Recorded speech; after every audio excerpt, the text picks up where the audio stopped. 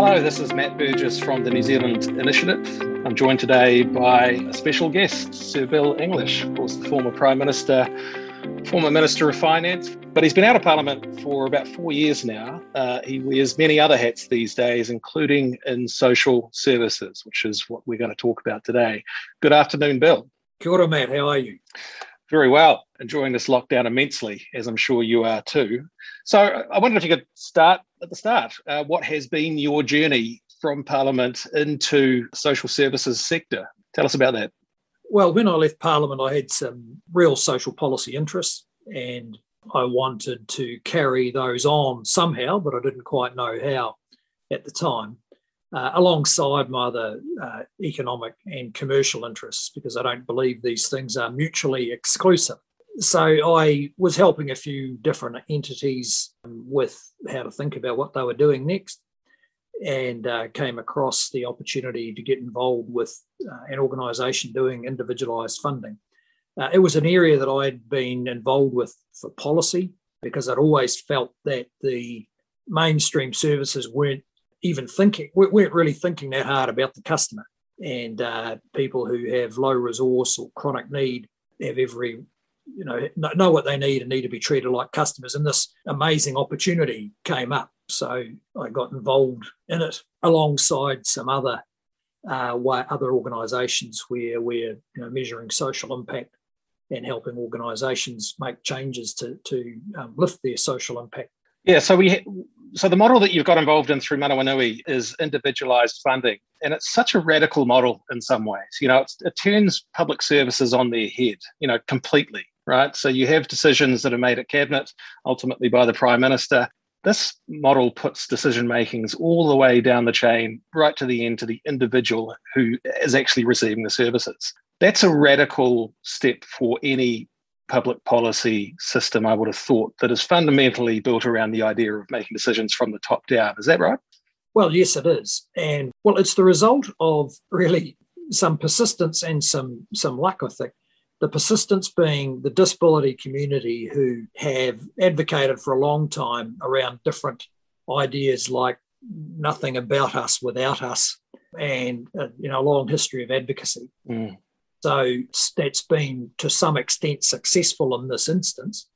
And then I think a bit of luck in that there's been individuals along the way, both in the NGO sector and in the policy world, particularly in the Ministry of Health, who've really taken to the model with some conviction and been able to make progress, partly because no one takes too much notice of what's outside the mainstream.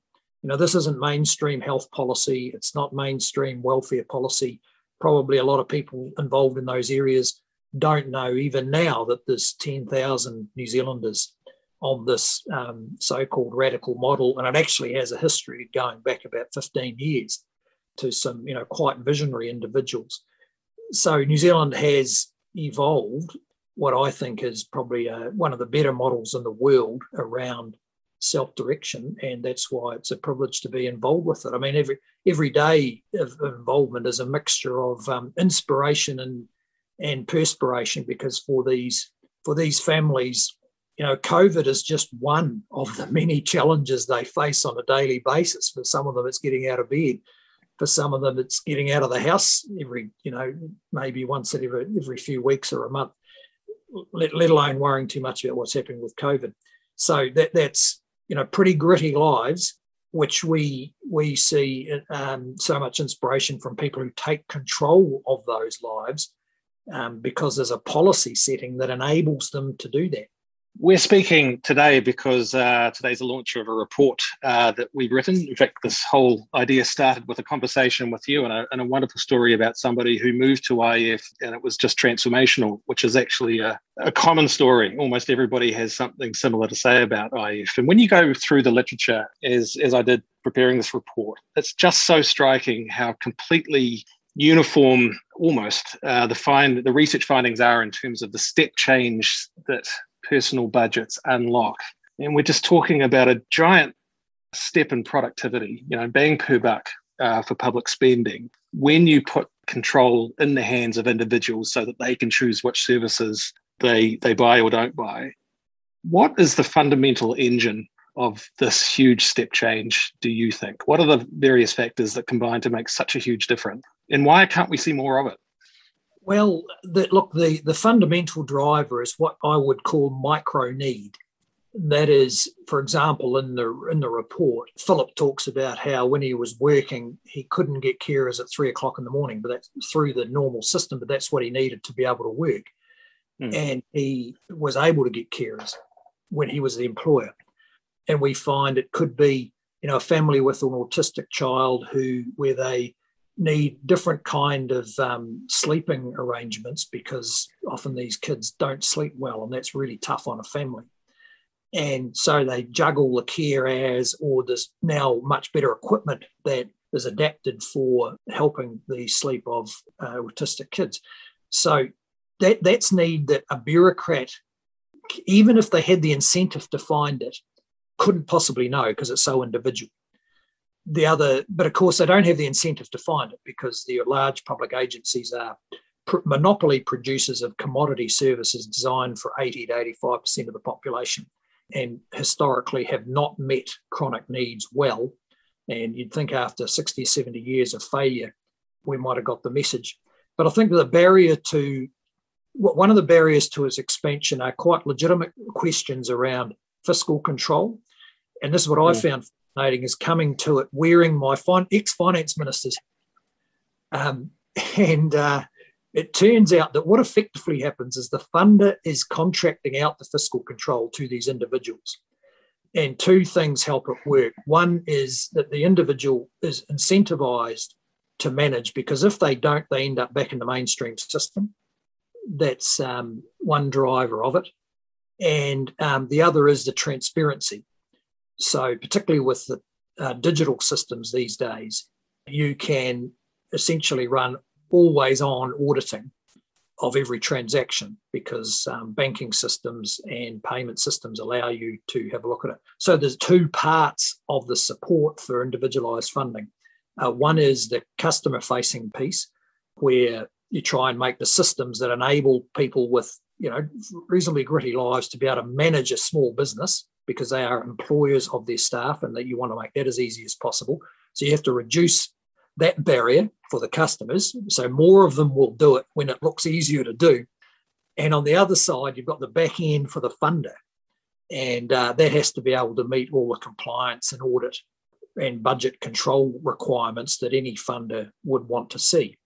And it just happens these days that it's not that hard to put together the systems that enable the funder to meet their needs and the customer to get a better experience.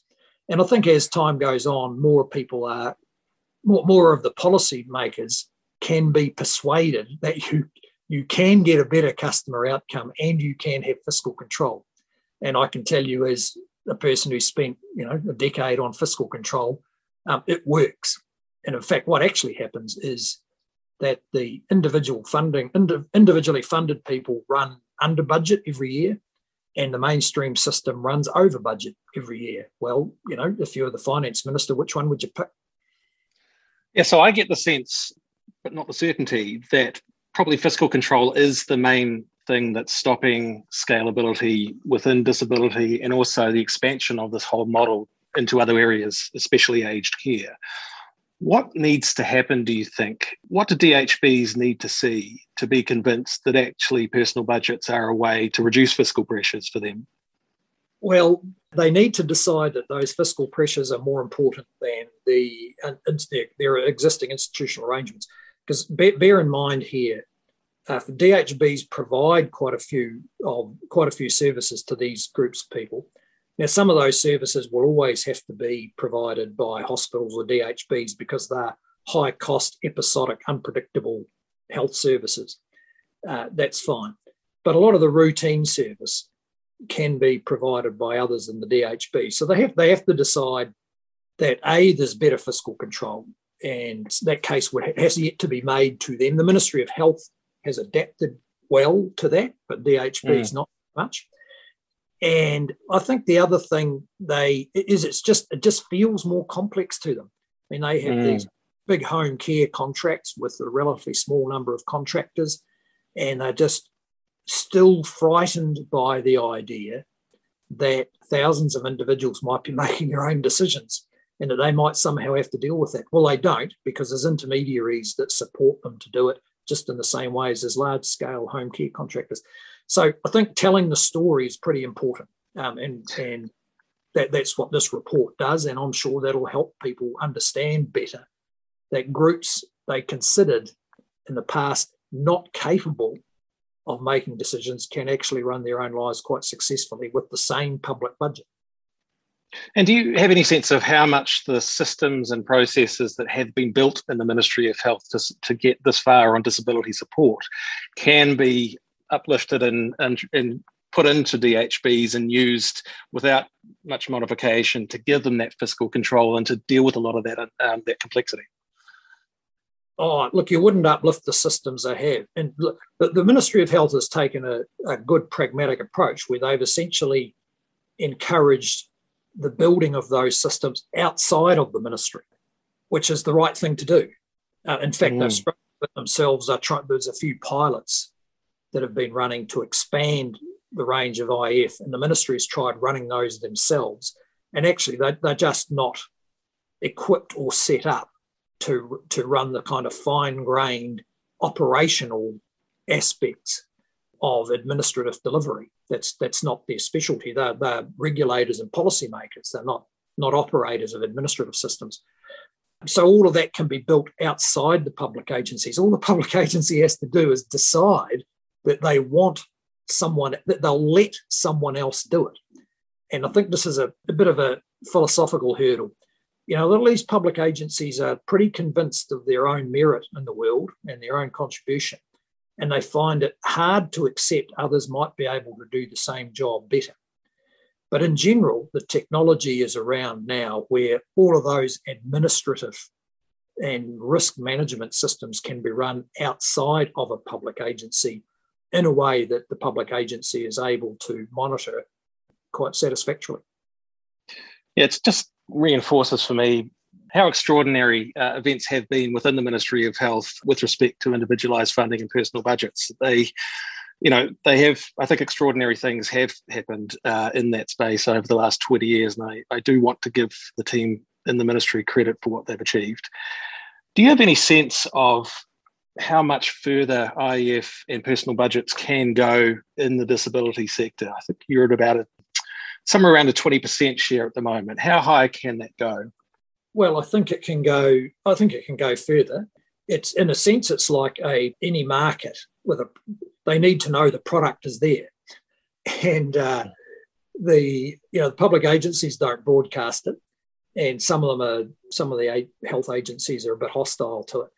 So increasingly the providers of the IF support are able to, are reaching past the agencies to the actual customers to let them know there's a service here and it would work for you. And that's a perfectly normal commercial activity that I think will pick up speed, and that will help a lot. But it's up to the advocates of it, like myself and others, to make it the best possible customer experience it can be. And that's happening because there's competition, right? So if you imagine what's going to really drive the success of this, it is what the environment the ministry has created, which is competitive intermediaries who have an interest in making the experience as good as possible for the customers so that they attract customers and keep the ones that they have. And I don't know if the ministry set out to do that, but that's what it's done.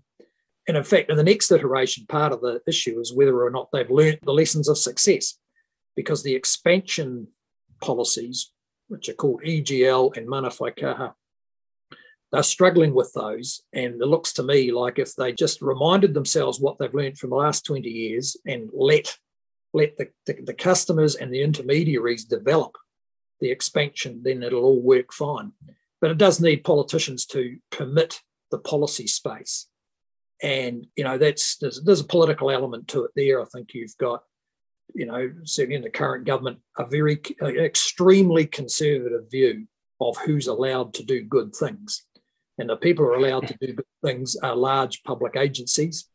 And I think if they heard more of the stories of how transformative this can be, then they'd probably allow a bit more space. I really like your point about competition. I mean, I think one of the things that's been forgotten over the last decade, perhaps, is just this idea that competition protects the little guy.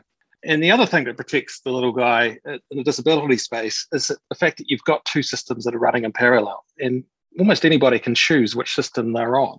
And each side of the system, individualised funding and personal budgets versus the traditional services, are sort of safety valves for each other. That if one system's not working for the individual, or the individual is misbehaving in some way, that there's an alternative. And it's a credible alternative that in some sense is self-reinforcing, enforces discipline, playing by the rules, but is also just a safety valve so that if it turns out it's not working, there is a permanent, credible, safe alternative. And it just seems like a model that is going to have something for everybody and build an intrinsic safety that doesn't expose you to having only one funder to deal with, a ministry, or only one host, or only one, it gives you a choice on which social worker comes through the front door every day. Those are basic protections for the people at the bottom, and that's really important, I think. And look, I think that's a fantastic analysis. I hadn't really thought of that each one is a safety valve for the other, because we do get people moving into IF because they are too difficult to handle. In the traditional system. In fact, that's we get regularly customers turn up for IF for exactly that reason. It's like a last resort. On the other hand, there's some who find the complexity of being the employer, like anyone else would, any other 10% of the population. There's some of them who don't want to be employers, and who find that complexity a bit much and go back to the system. But over time, if you allow the policy space, then those problems will get solved. And I like your point about the competition and the guy at the bottom. I mean, what is going to work better for these families with very gritty lives than people competing to offer them the better service, the better support service? And IF enables that. In the mainstream system, you get the service you're given, and your only choice is not to have it. And that is both a protection, but also creates a real opportunity for people whom the market system and the universal government system see as fairly peripheral and a bit challenging. And actually, I think one of the underappreciated costs of monopoly is just how much less information you have when you are a monopoly. When you're a monopoly, especially a state monopoly, you have really no way of knowing how far off the pace you are. You have no real way of discovering, when you're dealing with complexity at the bottom, how much better you could be doing if only, and it's effectively invisible when you're sitting in an office in downtown Wellington, just how far off the pace things are on the ground for people on the front lines in Northland or in Southland, right? There's just no information flows. And it's really only revealed by the fact that people can make choices and reward good service and punish bad service that you get to find out. So I think that's just one of the many benefits of the model that we're talking about here. Okay, so we have this platform. It's been 20 years in the making. I think it's a genuine and very substantial public service innovation, and I like to think that it's here to stay. What else can this new scaled up platform be pointed at, this idea of personal budgets? What else can we use personal budgets to do? Well, look, I think it's big. The biggest gains in it are focusing on anywhere that there's chronic need. Okay, so if you think of a population instead of public agencies or health systems or education, and just say, okay, where is there ongoing chronic need? Well, it's all over the place. There's a lot of it, and traditionally we break that into categories like disability, special education, aspects of mental health, aspects of aged care. So that the platform can support those people make the fine-grained decisions that improve their lives, provided you think that's the objective. And not everyone agrees that's the objective. I mean, too often you hear these ideological arguments that somehow preserving the delivery system is the more important than people being able to make fine-grained decisions. It doesn't work so well where you have unpredictable, episodic, intense care that's needed. And that's when, people have to go off to hospital or have to go off to the psychiatrist. It doesn't handle that quite, it's not meant to deal with sort of high value, unpredictable professional services. It's meant to deal with the daily opportunities to make a small gain in my sense of agency and well-being and my role in the wider community. That's where it works. And I think there's, we can point it at any number of the categories that are characterised by chronic need. Very good. Well, Bill, congratulations with what you've achieved with Impact Lab, with Manamanui. It's just fantastic to see you staying in this space after all the effort and time you put into social investment when you're in government. Let's hope that this government and future governments continue to support IEF and the personal budgets model. Let's hope it scales, and let's hope it, gives control to more people, because it's having a massive effect in the lives of people who struggle under traditional services model. Bill, thank you for your time. Thank you very much, man.